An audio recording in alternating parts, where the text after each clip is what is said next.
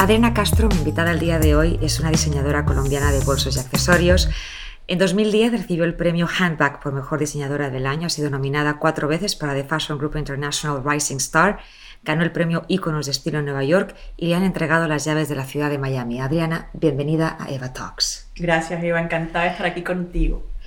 Tú trabajas con artesanos en Barranquilla, Colombia, en Florencia, Italia, en Valencia, en España. Estás involucrada en el proceso de principio a fin. Tu inspiración, he leído, nace de las calles de Sevilla, de Cartagena, el azul Yves Klein, Antonio Gaudí. ¿Podrías descifrar por todo lo anterior algunas facetas de tu personalidad? Entonces, podemos decir que te gusta la arquitectura. Así es. Que te gusta viajar, que te gusta el color. ¿Cómo te describiría la persona que mejor te conoce? Yo creo que si le preguntas a alguien que me conoce realmente, porque nos pasa que creen que nos conoce, pero alguien realmente que me conoce diría que soy impredecible, que soy como pues una cajita que sorprende. Es también muy mezclada, como ves. O sea, soy del norte de Colombia, el Caribe, mucho color, siento que lo llevo. Por parte de padre, Valledupar, es el vallenato, es la música, es la cuna de la música vallenata de Colombia, así que definitivamente está plasmado en mis raíces.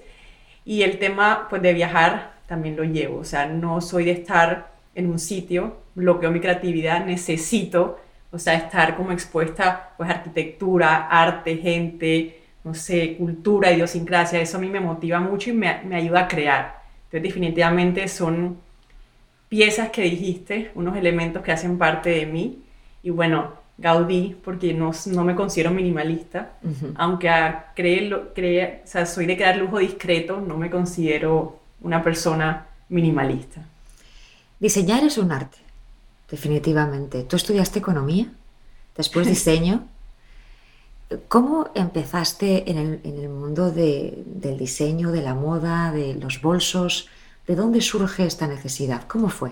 Bueno, mira, economía, ahora que lo mencionas, mi madre es economista, entonces yo creo que de pequeña realmente uno no tiene idea qué quiere ni a dónde va. Creo que sigues a mentores o a gente que consideras que son héroes para ti y pues mi madre siempre ha admirado mucho desde pequeña y creo que, verla estudiar economía, me fui por ese mundo, aunque no era lo que a mí me apasionaba. ¿Desde pequeña te gustaba el diseño? Siempre. ¿Dibujabas? Es decir, es algo natural en ti. Me dice mi madre que es más que el dibujo, era como, o sea, el ojo. Dice que lo primero que veía era el bolso, o sea, que era una cosa, era como, no sé, obsesionada. Es que como niña pequeña sacabas el bolso de tu madre, te mirabas frente al espejo con los tacones. Así es, y siempre muy definido el estilo. Me dice mi madre que yo siempre he sido como de lunares, de rayas, mi closet es muy monocromático, entonces siento que siempre me divertía con el bolso, con el color en el bolso, porque no he sido como muy creativa a la hora de vestir, sino más bien a la hora del accesorio. Okay, yo voy a diferir ahí porque yo sí creo que tú eres muy creativa a la hora de vestir, pero entiendo por qué alguien puede ver tus fotos en Instagram y pensar que eres pues más estructurada, sí. O que tienes un estilo pues muy puntual, muy marcado, ¿no? Muy marcado, ¿no? Es decir, muy mi esencia. Yo puedo ver tu foto y no ver tu nombre y saber que eres tú, pero aunque no estés mostrando tu cara. Sí. Pero además eres muy disciplinada. Yo puedo intuir que en la forma en que te presentas, cómo diseñas, todo lo que haces, lo haces con una gran disciplina. Yo creo que disciplina y también con mucho amor, creo que como con mucha pasión y siempre ser fiel como a lo que yo creo, a mi esencia. Estamos en un mundo que hay demasiadas tendencias, estamos contaminados por mucha información, entonces yo creo que conecto y siempre trato como de reflejar realmente lo que estoy sintiendo, lo que estoy pensando y conecto un poco el diseño, la creatividad que también conoce con el amor, con el desamor. O sea, ahora que dices Sevilla, tuve un novio sevillano, o sea, todos son cosas ya vamos entendiendo, la audiencia ya está entendiendo es decir, Barranquilla por tu nacimiento, Sevilla por el amor. Y luego Valencia, otro amor. Valencia, otro amor. Nos falta Florencia o Italia, no sabemos qué puede salir de ahí. El mundo de los bolsos y los accesorios, porque tú diseñas bolsos, zapatos, es muy competitivo el día de hoy. Es decir, las marcas han visto un nicho muy importante en que los accesorios es su forma de vender y la parte comercial más rápida y más eficaz. ¿Cómo te puedes destacar en un mundo tan competitivo? Bueno, yo creo que estamos también en como es un mundo competitivo donde hay mucho de lo mismo, la idea es siempre como crear diferenciación, crear productos que igual que sean, no sé, la esencia de la marca, tu esencia, en este momento crear productos que perduren en el tiempo, no dejarse también llevar por las tendencias nuevamente, sino trabajar con materiales que perduren. Estábamos acostumbrados a una economía lineal que era como compro, uso, tiro. Tenemos que aprovechar un poco la economía circular, que básicamente, o sea, pasar de mano en mano, hacer productos que, pues, que perduren en el tiempo, los mismos materiales, la misma comunicación, que no es como que esto está de moda hoy.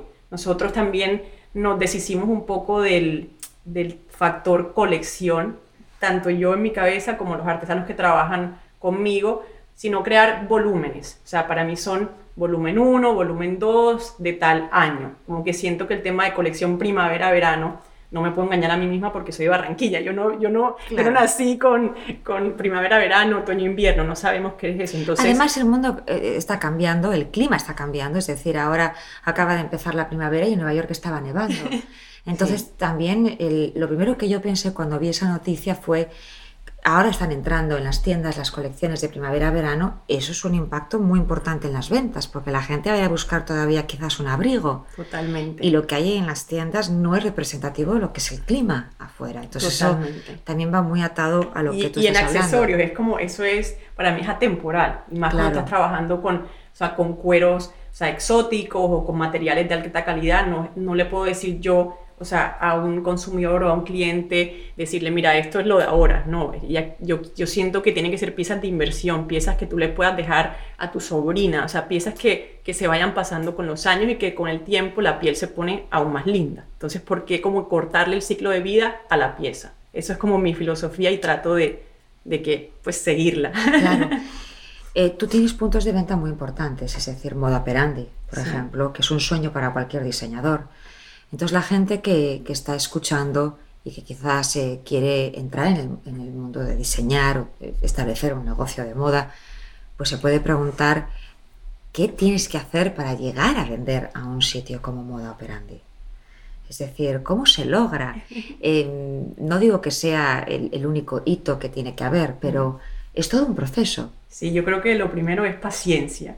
Yo creo que es algo, pues también como emprendedor, como diseñador emergente, es algo que nos puede faltar y saber que todo toma su tiempo, que no hay suerte de la noche a la mañana, sino que es un proceso de trabajo, de disciplina, de pasión, de prueba y error, porque estoy segura que pues yo en lo personal he hecho muchos errores con colecciones o con materiales o en la presentación, en la comunicación. Entonces yo creo que para llegar a un punto de venta como Moda Operandi o como cualquier otro es cuestión de paciencia y saber que es una mezcla, pues, de trabajo. Puede que a alguien le pasa antes que a ti y a alguien le pase después que a ti, pero es cuestión de formar y llegar con unas bases sólidas a presentar tu producto o tu marca.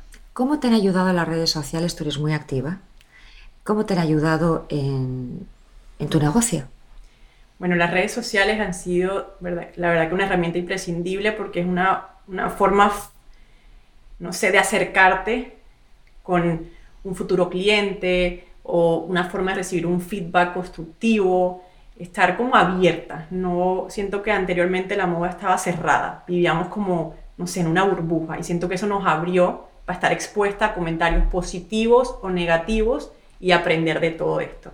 También yo creo que es clave también, aunque estemos en redes, balancearlas, también como no dejarnos llevar porque también hay mucha información, entonces también tener los momentos para usarlas como quien dice, no sé, como para estar abierto, como herramienta para estar abierto, pero no para centrarte en lo que está allá afuera. Claro, porque tienes que centrarte en lo tuyo.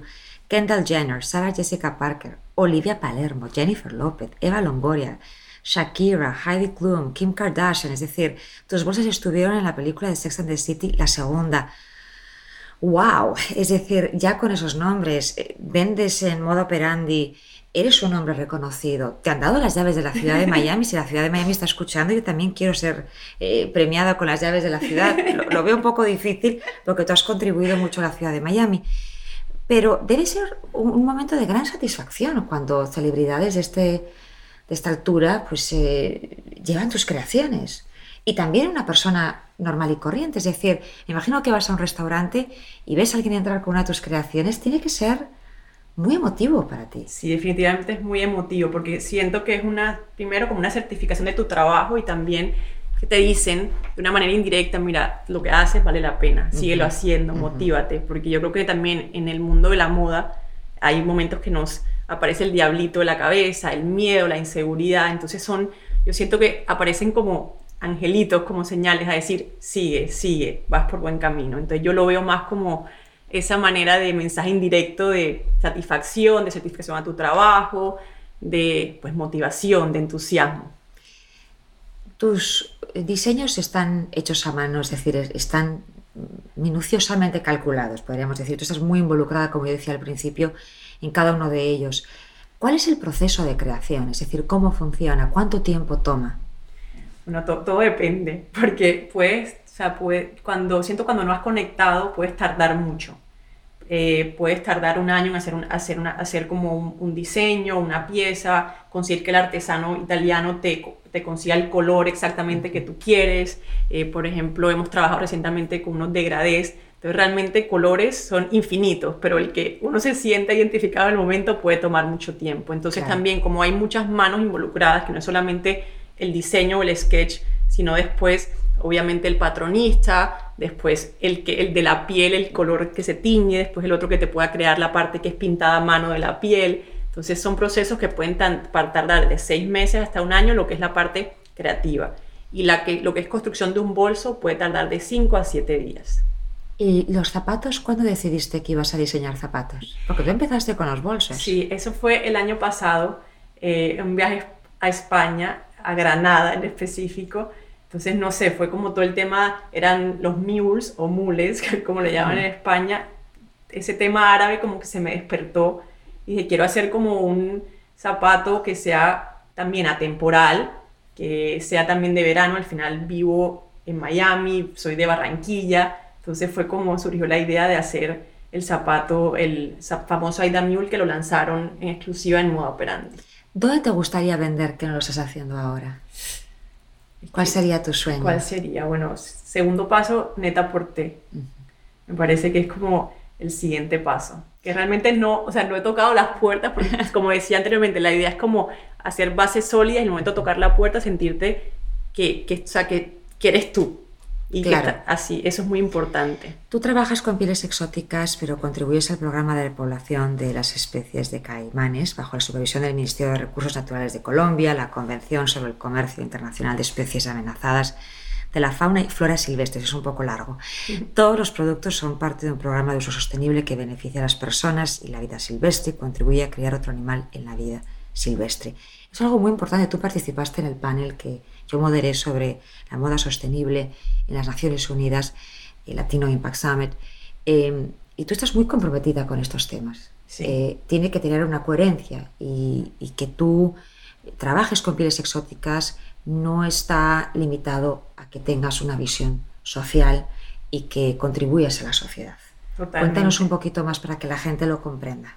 Sí, totalmente. La verdad que estoy comprometida pues no solamente pues en la parte social, de trabajar con comunidades indígenas, sino también en la parte del medio ambiente. Mencionabas que la CITES está regulada por las Naciones Unidas, casualmente también, y lo que buscamos es que este tipo de comercio de alguna manera no afecte, o sea, el medio ambiente y el ciclo como natural de lo que son las especies pues animales, cabe la redundancia. Cuéntame de este bolso que has traído, I'm an Immigrant, porque me encanta, lo había visto en fotos, ahora lo has traído y creo que es un gran proyecto. La parte de las ventas van a apoyar a un tema muy importante para todos nosotros. ¿Por qué decidiste diseñarlo? Bueno, te cuento, ese bolso surge en octubre del año pasado. Me comunican lo de la llave de Miami, que me la van a entregar, y dije, ¿sabes qué? Yo ese día quiero llevar un bolso. O sea, quiero llevar algo que realmente tenga un mensaje. O sea, siento un gran compromiso, una gran responsabilidad al recibir esa llave y quiero dar un mensaje. Entonces me hago el bolso, I'm an Immigrant, y voy a la ceremonia. En ese momento estaba Tomás regalado y fue algo muy emotivo porque él también agarra ese bolso, ese clutch o pouch y dice, yo también. Y yo siento que para mí no es un tema político, para mí es un tema más bien de motivación a los inmigrantes emprendedores. La campaña le he nombrado Carry a Dream, porque siento que... Me encanta, Carry a Dream. Que uno carga sus sueños, no es que los sigue o los persigue, los carga porque pesan.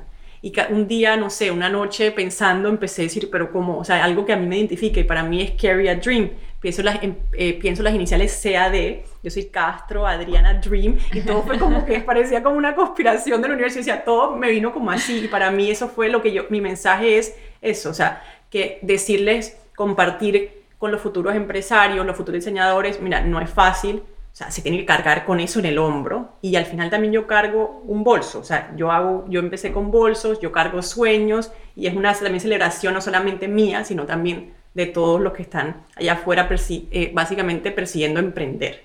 Entonces claro. es algo que de verdad que me tiene, o sea, siento que llega un punto en la vida o en tu carrera que encuentras algo que tenías ahí que no sabías, y fue como que lo que me dio a mí como esa energía, ese boost, como para, no sé, en ese momento la necesitaba, y fue todo, vino como conspiración. Las ventas además que se recauden. Sí, hemos empezado a trabajar con Hispanic Heritage Foundation, le damos un porcentaje, ellos van a tener un Dream Lab, lo que llaman, y va a ser una incubadora de futuros emprendedores inmigrantes. Y como te dije, inmigrantes, no, para mí no es un tema político, sino más bien de emprendimiento, de motivación a emprender, porque sé que no es fácil. O sea, yo empecé a los 25 años, es un negocio básicamente que empecé con mi padre, él ya no está ligado. Ahora mismo yo cargo con responsabilidades, con crear, con pensar en las ventas, con pensar en la comunicación. Entonces, compartir un poco ese mensaje que, mira, hay motivación y se puede.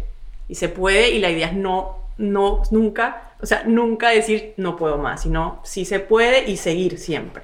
Claro, y este país te ha dado además cosas fantásticas, porque aquí es donde tú comenzaste de alguna forma. Sí, aquí comencé. Y básicamente, sí, me fui a los 17 años de Colombia y decidí emprender aquí, con todas las dificultades que eso conlleva, ¿no? Porque no todo es color de rosa. Es decir, hay momentos donde puedes llegar a dudar fuertemente en que si lo que estoy haciendo es lo correcto. Totalmente. Si quizás debería ir a conseguirme un trabajo y dejar todo. Entonces, como tú dices, esos son los momentos en que los angelitos te tocan la puerta y tú dices, ok, no está, un momentito, quizás no me tengo que ir por esa negatividad y tengo que hacerle caso a estas señales de la vida, pero no siempre es fácil. No, y te van apareciendo, no sé, mira, esta mañana recibí una llamada súper, o sea, emotiva, y me decían, mira, estuve en Madrid, o sea, vi tu pouch, no sé que eras amiga de ella, lo quiero, o sea, por favor, mándamelo ya, porque es una causa, quiero apoyarte, es una causa bonita. Son esas cosas las que te mantienen como vivas en esta carrera o aventura de moda que no siempre es color de rosa, como dices tú. ¿Te gustaría ampliar las colecciones, hacer algo más que zapatos y bolsos? Sí, yo creo que al final es como un ciclo orgánico que va pasando, pero por el momento yo creo que estoy bien. Y con este proyecto paralelo, lo de Carry a Dream, que siento que me va a llevar a crear muchas cosas por esa rama que al final es un lujo con propósito, como te contaba. Claro. El liderazgo es clave en un negocio. ¿Cuáles son las claves para liderar una empresa de moda? Bueno, tú me dices liderazgo y yo creo que simplemente tener la capacidad de entusiasmar o de motivar o de inspirar, para mí es un buen líder. No importa si es moda o no importa si es un banco, o sea, es tener la capacidad de entusiasmar y de motivar y de inspirar. Y también de reconocer el trabajo de otros y darle mérito a los otros por su trabajo. Yo creo que un buen líder para mí tiene esas dos cualidades. Tú estás ahora haciendo un Masters. Es decir, lo más impresionante es que no paras de aprender y la vida te ha llevado este camino a España, a estudiar un Masters, a informarte de lo que está sucediendo, que es un gran ejemplo a seguir en el sentido de no dejar de leer. Además me ha traído un libro, me ha dejado tarea y lo voy a leer muy entusiasmada porque hay que evolucionar, el mundo está cambiando. ¿Qué piensas de todas estas noticias de las tiendas, que si para cerrar, que si la gente ya no va a comprar ahí, con todo el fast fashion, ¿sabes? El lujo va a seguir existiendo, es necesario?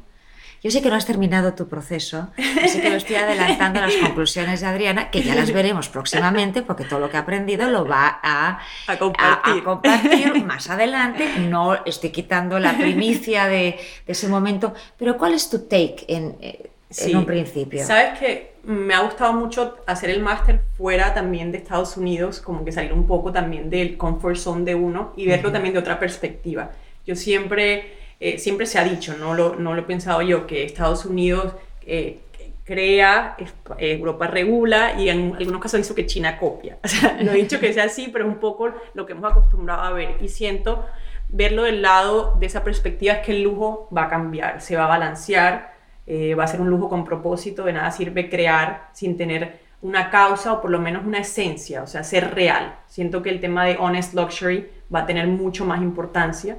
Yo creo que el consumidor como tal quiere saber quién hace el producto, quiere saber quién está detrás del producto, quiere saber los valores de la marca, los atributos de la marca, o sea, quiere conocer un poco más. Siento que vamos a pasar del storytelling al story living, donde quieren ser parte de tu historia, no es solamente que se la cuentes.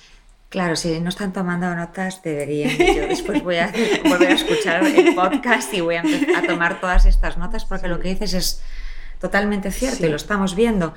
¿Cuál es la lección más importante que has aprendido en tu vida?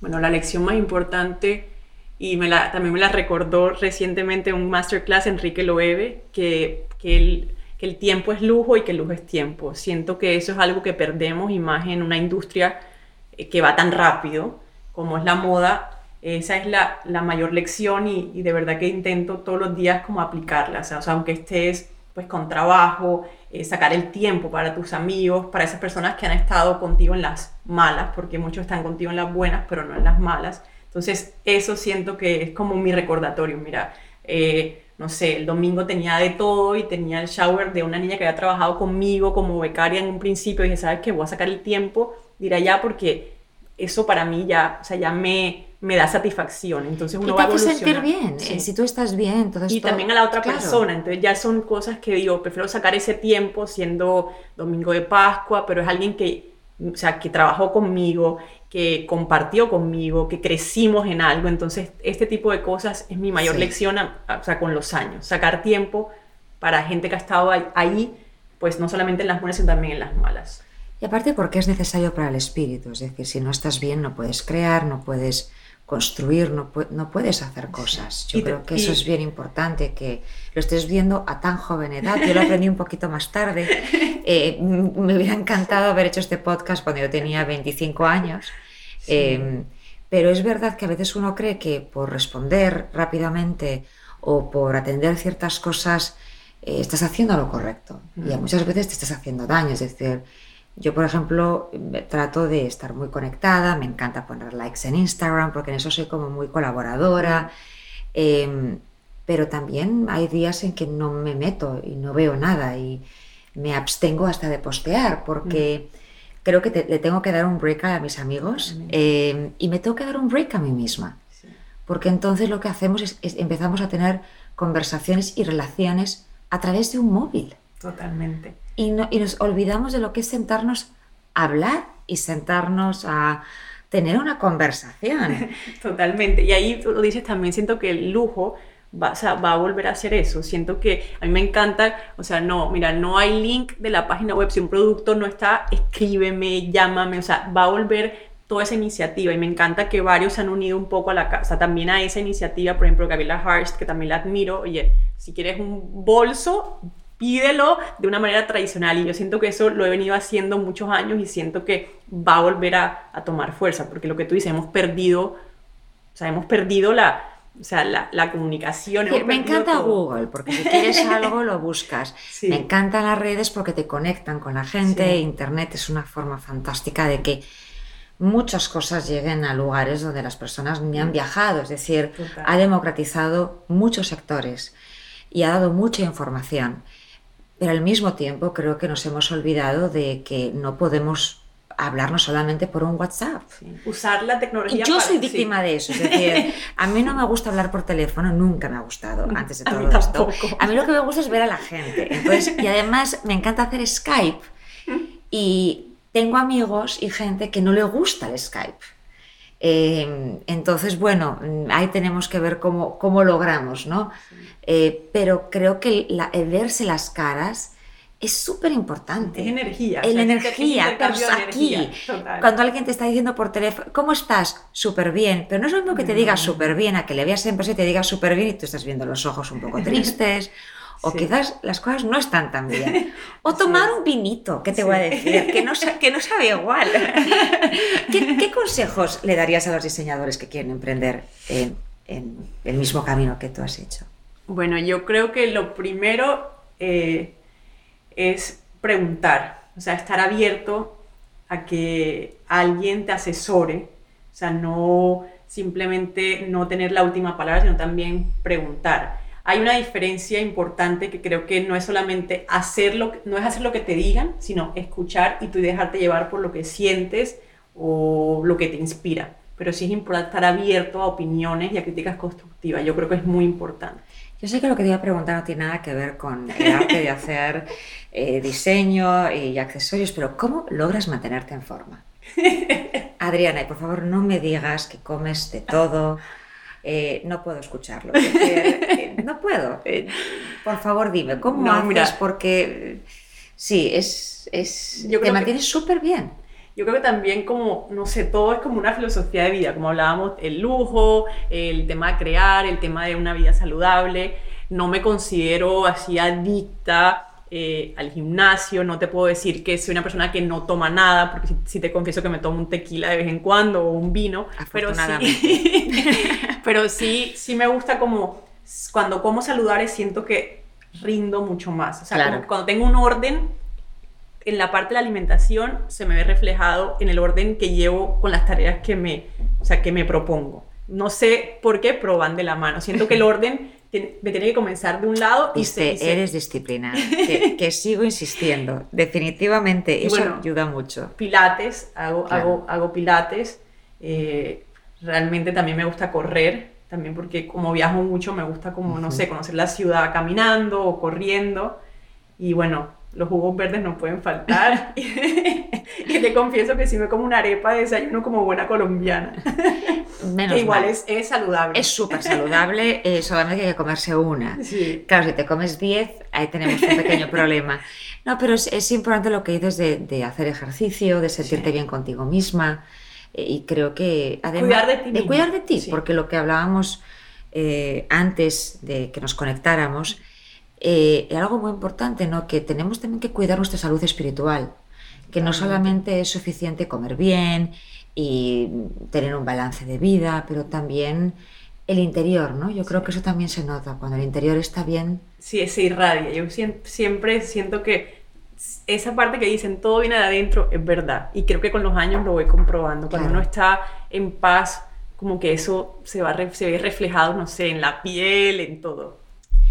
Yo creo firmemente en el mensaje de si se puede, y lo digo al final de cada entrevista porque creo que se pueden hacer. Tú puedes hacer de todo en la vida y puedes conseguir todos tus sueños. Hay que enfrentar los miedos, hay que, como decías antes, hay que, ¿sabes?, mirar las señales cuando te llegan, aprender, pero yo creo que todo es posible. ¿Y qué significa para ti el sí se puede? Bueno, cuando dices sí se puede, es muy profundo. Siento que es tú quitarte ese miedo de que no se puede. Es muy extraño, pero es eso. Yo al decir sí se puede, decirme te quito, diablito, quítate miedo, quítate todo, porque sí lo voy a poder lograr. Entonces levantarme una mañana sin ese miedo, sin ese diablito, sin esa inseguridad, para mí es el sí se puede, porque al quitarte eso, logras lo que te propongas. O sea, no hay miedo de presentarte ante un editor, ante un comprador.